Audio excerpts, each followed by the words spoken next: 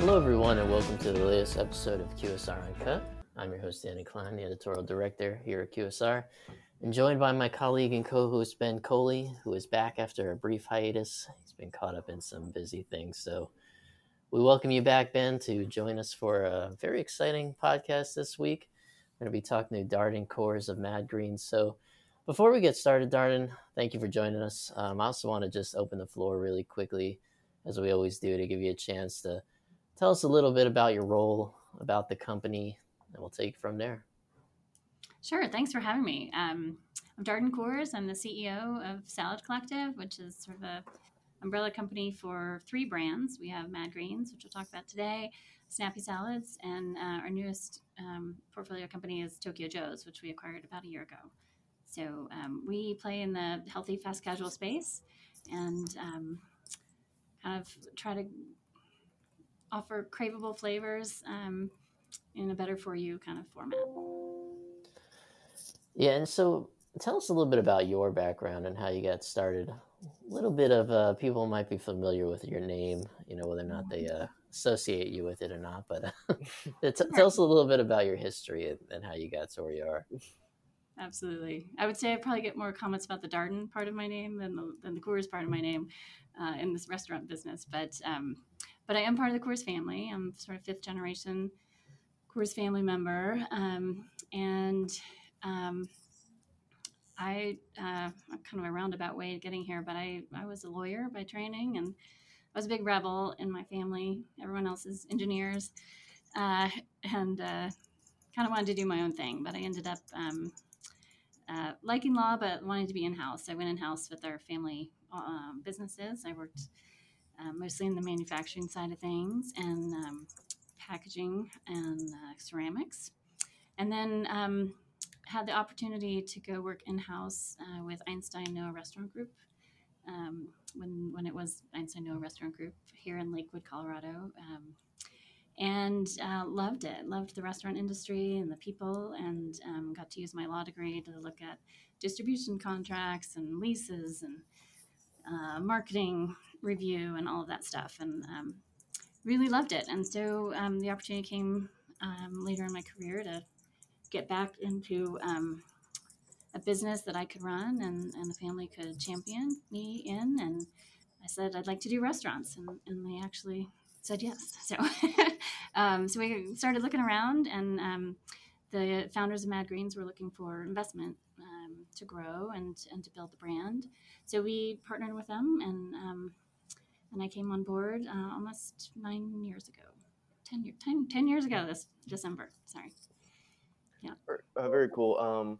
One of the things that excites me, or recently excited me about this interview, is I found out Darden and I are fellow Tar Heel alums from UNC Chapel Hill. So I'm very excited to hear from you and your story. Always cool to see fellow alums out in the restaurant industry.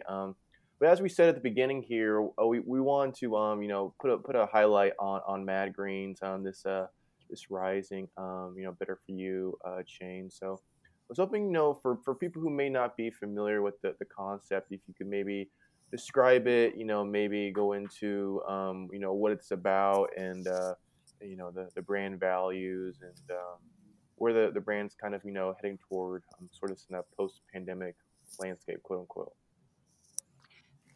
Sure. So Mad Greens is primarily salad-centric brand, kind of transitioning more into bowls as the salad landscape has evolved. But salad-centric, make the bowl right in front of you.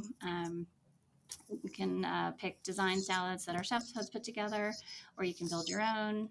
So it's as customizable as you want it to be. And our whole philosophy is to make eating better and eating healthier convenient and fun, and take maybe the seriousness and blandness out of what healthy eating historically has been, and say it can have flavor, and it can be something you look forward to eating, and it can be craveable, but it can also be good for you. Well, Danny, before you start on your next question, I was going to mention my own personal experience with just kind of the idea of like a salad focused chain. My girlfriend and I have recently decided, like, okay, we want to eat healthier. but we necessarily don't want to sacrifice that for being able to eat out and enjoy ourselves. But I mean, at least where we live, there's not really a lot of like options out there. I mean, Danny, you can weigh in here. Options out there in terms of like a salad chain, like a Mad Greens, where you can go out and you can have that occasion, but you know that you're going to be eating healthy and you're going to be eating at a solid calorie count. And I wish there were more, and I think that there are a lot of opportunities for people out there nowadays, especially with the pandemic, for like a chain like Mad Greens to kind of grow and to kind of take advantage of like people my age or people even older who like want to go out but want to be healthy at the same time. It can be rather difficult in some markets. Yeah, I was going to say something completely unrelated, which was just that there are now at least 3 Tar Heels in the restaurant industry that I'm aware of between the two of you, and Mm, we're and growing. Christian over at Inspire Brands is also a Tar Heel grad. Oh, you would So never mention that. I didn't know that. Okay, that's cool. yeah, he was undergrad.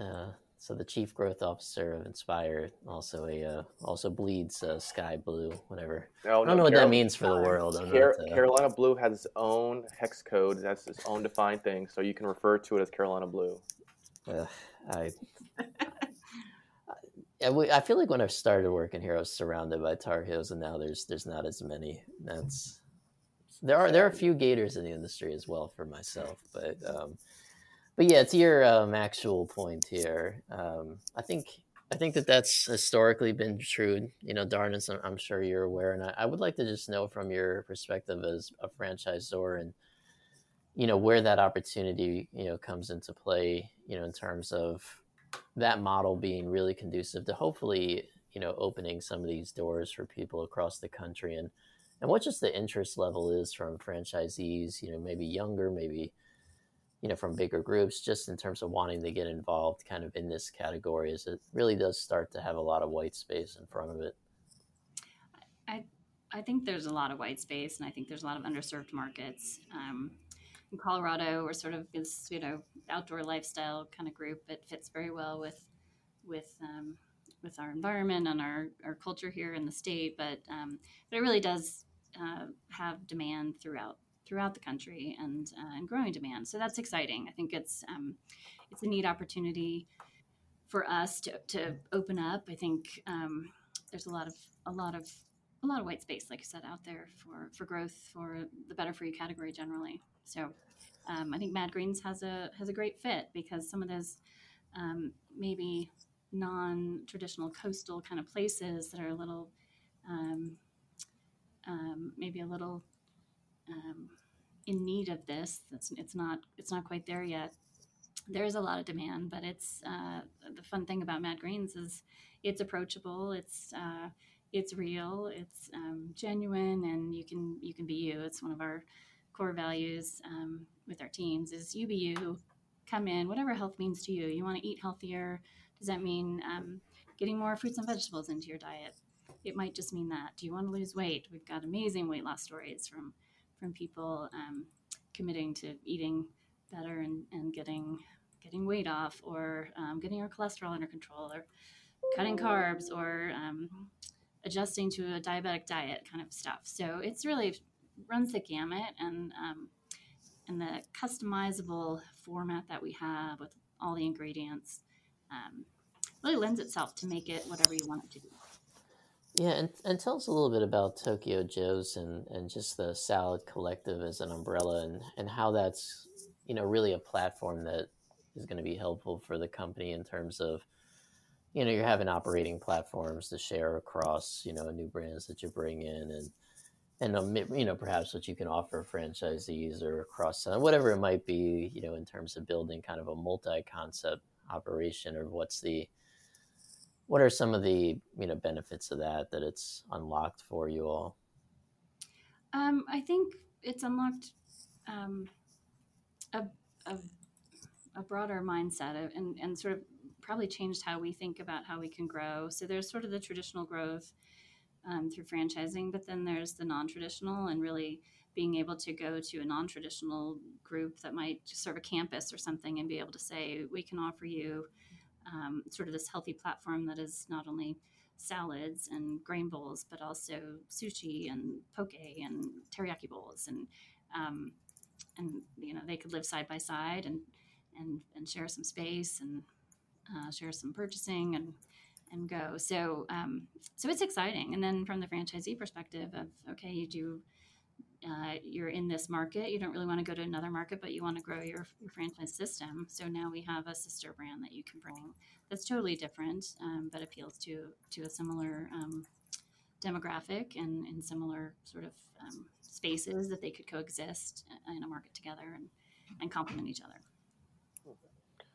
So, I believe, earlier we mentioned, the opportunity, for franchisees, in the salad space. And I'll just, from a company perspective, from your perspective, when you guys are talking to operators and talking to franchisees who potentially might join your family, could you kind of go over the characteristics you guys look for in an operator? Like what makes the appropriate operator or a well-fitting operator under your guys' umbrella?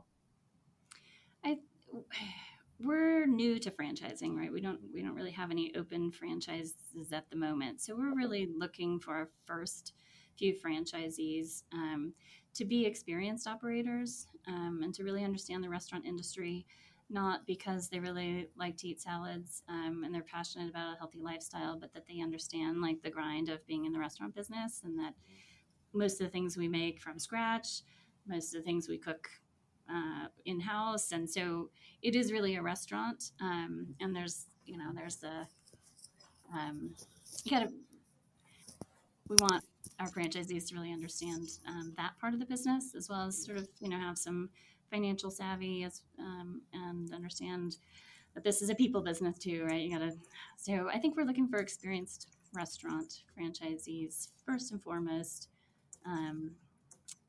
But we're getting a lot of interest kind of organically and through PR from a set of people that are really, proven hard workers and really committed. And so that balance of finding the right passion and culture fit with the experience has been an interesting, maybe more of a challenge than I probably appreciated before we got into it and really started having the conversations. Yeah, I wanna ask you kind of a menu question about Matt Green's Darden.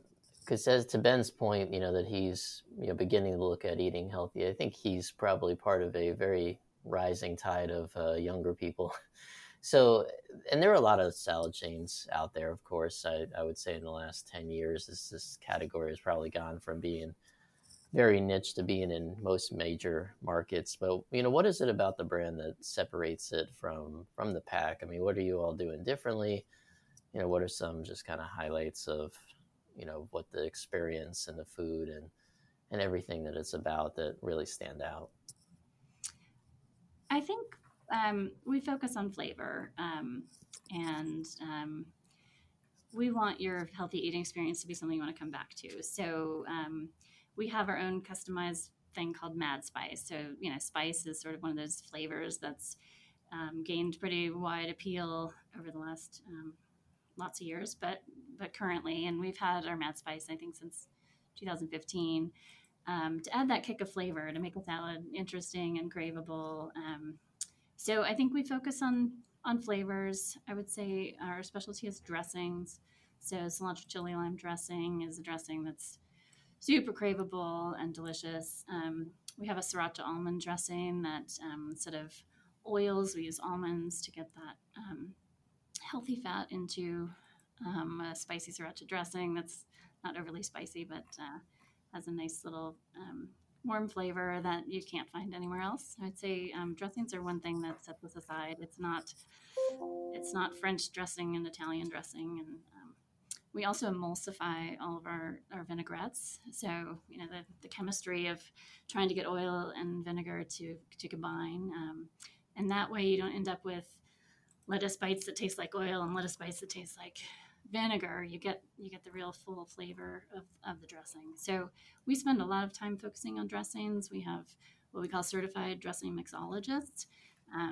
So you have to be certified to make our dressings, and that's sort of a key pillar of our training and of how you advance throughout the company. And it's sort of a prestigious position to be able to handcraft our dressings in-house. So we do it in each store. on a daily basis.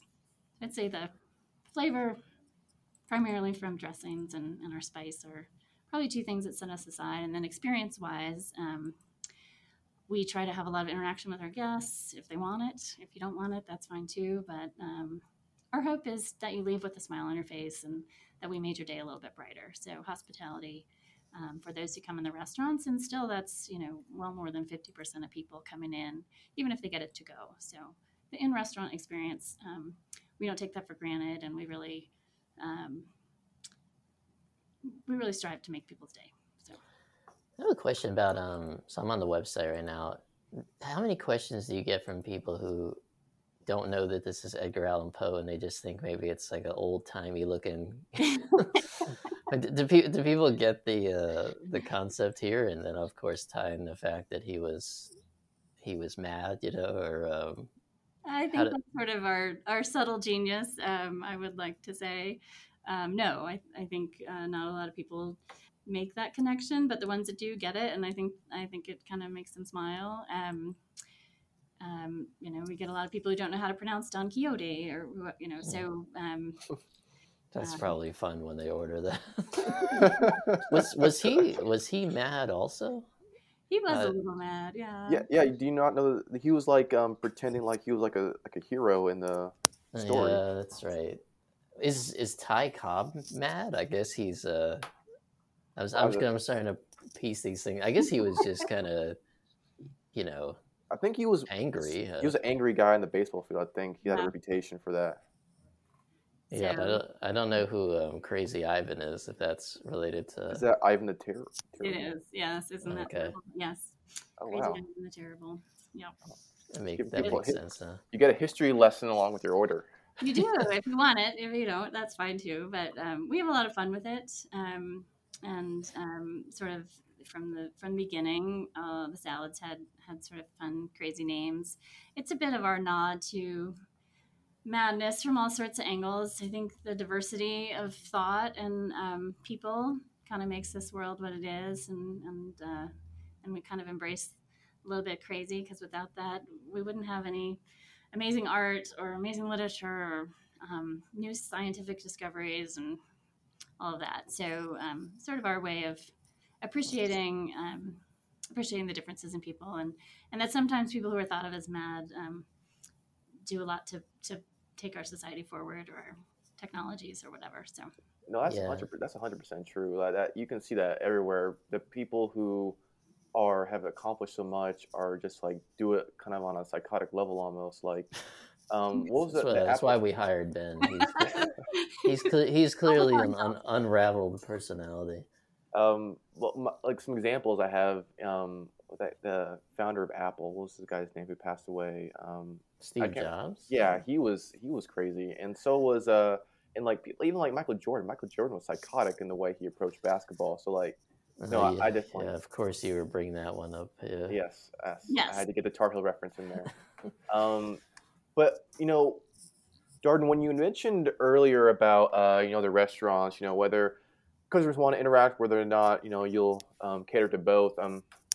Reminds me of I did a webinar a few months back with a company that we do business with called In Touch Insights, and a study that they did found that which I found surprising, that these takeout customers were looking for more human to human connection as a part of their kind of order grabbing process, which I found particularly interesting. That people are still seeking that even in the off premises kind of segment, because I thought that we kind of entered an age where people were more wanting to just kind of grab their thing off the shelf and kind of hightail it out of there. But I think they're still looking for that human connection. But so I guess I wanted to ask, in terms of the layout inside your stores, how does the off-premises kind of work for you guys? Is it sort of like a separate section where people pick up their orders? Is it like a kind of a shelf system where you guys put it on the shelf and the customers come pick it up? How are you guys kind of approaching the takeout and delivery consumer? The shelf system right now. So trying to figure out, we're working on a prototype now, but it's probably going to stay a shelf system for us. Like I said, more than 50% of people so far still come in the restaurant, or again come in the restaurant after maybe a little hiatus. But convenience is a huge part of it. Our line, it takes about 90 seconds to make a salad and toss it, and so it's fast. The grab and go customer is very real. They don't want to talk to anybody, and that's totally fine. And then you have the delivery drivers who need help or should have help in finding what they're trying to get. Right. So trying to make a restaurant and design it to fit all of those different needs is a challenge. But I think our system of walking you through the line and interacting as much, we do a lot of questions. We want to make sure, did you know that Thai cob comes with onions? Are you good with red onions? Do you want a lot? Do you want a little? Do you want salt and pepper? Do you want your dressing mixed in and tossed with your salad, or do you want it on the side? And so it is kind of naturally interactive, and a lot of people enjoy that. And then there's an opportunity while you're tossing it up to say, hope you're having a good day. What brought you in today? Or where are you off to next? And our regulars, it's fun to go in a restaurant and see our team members interact with the regulars. And we have one lady, she comes in and she gets like 5 salads, and she comes in once every other week. And they've told her, they're like, you can order ahead and these will just be waiting for you. And she's like, but it's my one time to get out of the office. I don't have to answer the phone. Nobody's breathing on my neck. I'm not in a meeting. I'm just let me order my 5, and I'll do it in the line. And I'm just this is my one time to kind of get away from the hectic, my everyday stuff. So for me, she's sort of that example of that person who still values the experience, values the time away from a screen, and still gets to get her job done, but do it in a way that works for her. Interestingly, at our recent conference that we had, that Lauren was actually a speaker from you all, but I had multiple people come into the rooms. Maybe it was the same person following us around, just asking the question of how you prevent people from just walking in off the street and grabbing, a bag that isn't theirs. And someone asked Chipotle that question, and basically the answer was, we just put the shelf close to the register, but beyond that, there is nothing we could do. And it's an interesting concept, but I think that's probably right. That it's just one of those things. I mean, you can only guard against that so much. It's just kind of a nature of what's happening. Well, Danny, let me respond to that real quick. I was going to say, me personally, I love the shelf system. I am that customer that Darden refers to when I like to go to a restaurant and not talk to anybody, just like get my things and get out. So I love that system. But I have seen a couple of the restaurants that I frequent, they have gone away from, well, they'll still have the shelf out there, so they don't even inform you that they're not doing it anymore. Well, they'll have the shelf out there, but it'll be empty, and you kind of have to kind of figure out, okay, well, the shelf's not going to have my order, then how do I get my order? But like they've gone away from it, and I think probably toward what you were saying, Danny, their concern over it. Maybe they've been seeing an uptick in that, but I mean, I just like that system so much. I think the Chipotle guy was kind of like, well, a lot of in restaurants where we have a big problem with that, what we do is it sits behind the counter, and then when you come up and you ask for it, then they close enough to the shelf where they can just put it on the shelf, so they're not handing it over all the time. But yeah, it's just one of those things, I guess. Theft is real, and some stores have a bigger problem than others. I talked to one restaurant guy who built this whole beautiful new shelf system, and things were getting stolen right and left. And so they put it on the shelf behind him, and things were still getting stolen because people could read, our teams, check, is everything in the bag to make sure it's accurate, and then write the name in large letters so it's easy to find. And then someone can read the big letters from the other side of the cashier and say, oh yeah, I'm John, and hand him John, and then John comes in. It is a little bit of a constant battle. There's sometimes a day that are worse. There's some areas that are worse, but kind of the balance of keeping it on the shelf and keeping it behind.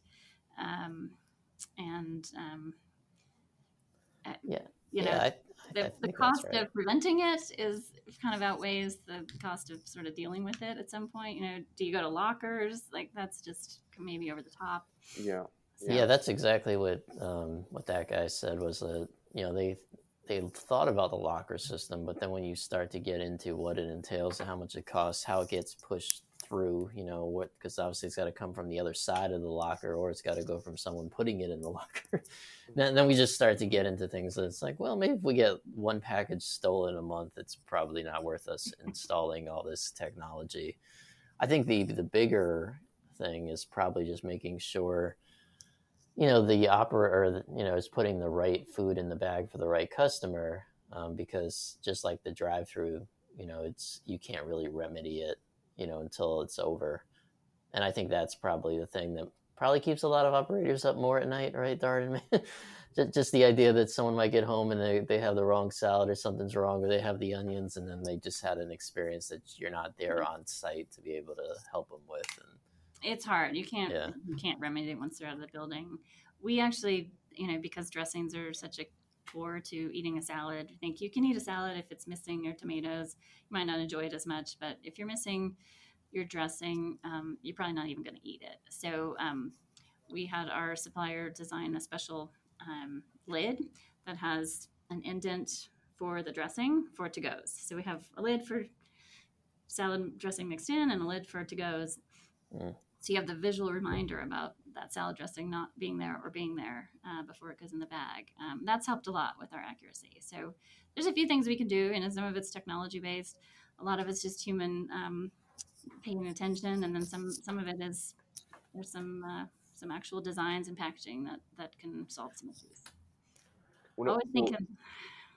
Go ahead. I was gonna say, when it comes to the whole off-premises thing and the shelf or no shelf, I would just I think from a consumer perspective, as long as there's just like a clearly defined area for pickup customers and delivery drivers to go to when they need to get their order, because I had a recent experience where I went into a store to pick up an order, and there wasn't that, and you had to literally be in the queue of people who were just like ordering at the counter. You had to be in that same line just to get your pickup order, and that's just I couldn't stand that. You're too young to remember that's how it used to be everywhere. Yeah, that terrible. Was like only 6 or 7 years ago. You used to go into these fast casuals, and you'd have to awkwardly try to stroll over there to the left, and then hope that no one got mad at you. And then, or you had to wait, 40 minutes to get food that had been sitting there. I remember you used to go on the websites and you would pick a time. That was the big thing. It was you pick 25 minutes from now, but then you got there and you had to factor into your schedule how long you were actually going to wait in line. Yeah. Those were very dark times. Times I do not want to live in anymore. I was like, this is not efficient. It's funny because before I had this job, these things would not have occurred to me, but now I'm getting out of the store and I'm getting in the car with my girlfriend. This is a friction point. This is too much friction in here. Too much.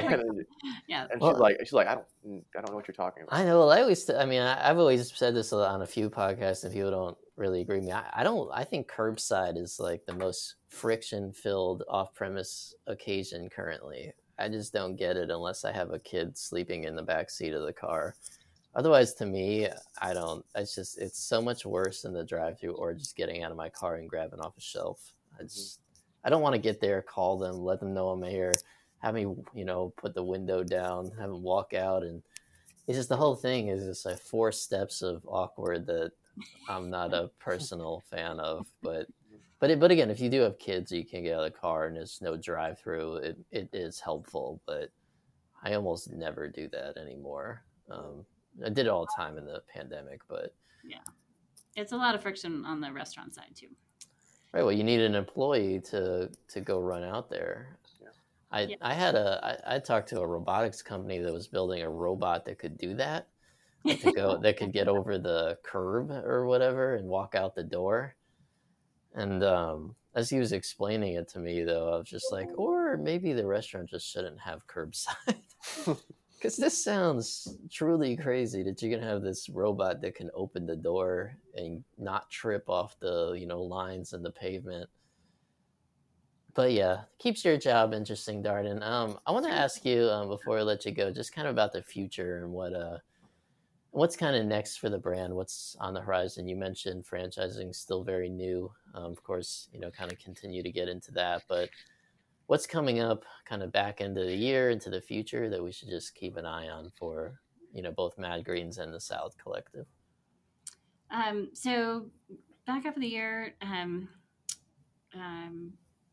you know, I think the challenges of the year have continued to be traffic. I think that's something we're still trying to build on. We did a big scratch and win, which Ben might not have liked because you had to come in the restaurant and redeem it, but to try to make it fun to get back in the restaurant again, and everything's a winner, and you get a free entree or a free salad, or so that's coming to an end. That promotion, the redemption of those will expire at the end of October, and we've got a fall LTO. Sometimes we like to be mad and lean, kind of opposite of trends, or sort of what's expected in the fall. But this year we're doing a sort of a harvest bowl. So sweet potatoes, and goat cheese, all that good stuff. So it'll be very harvesty tasting. So leaning into the fall and into the winter. And we're doing some testing of some extensions of products. Post-pandemic, we added some Mac bowls to our concept. So really to lean into that family eating occasion where your eating occasion that involves more than yourself. So eliminate that veto vote, but also provide something that's filling, maybe a little more comfort foody. And our Lotte Mac is actually pretty amazing. But we're testing like a basil pesto pasta dish that's more pasta and less mac. So we have a lot of kind of fun things we're testing along the way. And we're going to be announcing next week, I guess we're announcing now, that we are opening franchising in Colorado, which was something I'd kind of held back doing. But our organic demand is here, and we're super excited about having our first franchisees in our home market, and being able to support them with our great teams and really set them best up for success. So as we've thought about launching into new markets, and there's some challenges and friction and name recognition and all of that. So our goal all along has been kind of to grow out from our existing markets slowly, not quite making the leap to North Carolina yet. So it's on my desired places to be eventually. So really honing in and finding those first franchisees, which are so critical to the success of future franchisees and the whole system. So it's been kind of a very intentionally slow process. I think some other concepts have fast and furious, and we don't want to miss out on the opportunity. But our goal is really to be here very long term and to have all of our franchisees be here long term. So that's kind of how we're going into the end of the year. Well, if you do come to North Carolina, Ben will eat there now that he's evolving as a person. When I first met him, he used to go to pizza chains over here, and he would eat an entire pizza by himself. He's come a long way.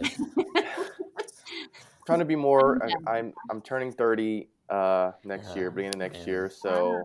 Wow. The beginning glimpses of my mortality, so trying to be more conscious of what I'm putting in my body. So there is such a difference between turning 30 and turning like 34.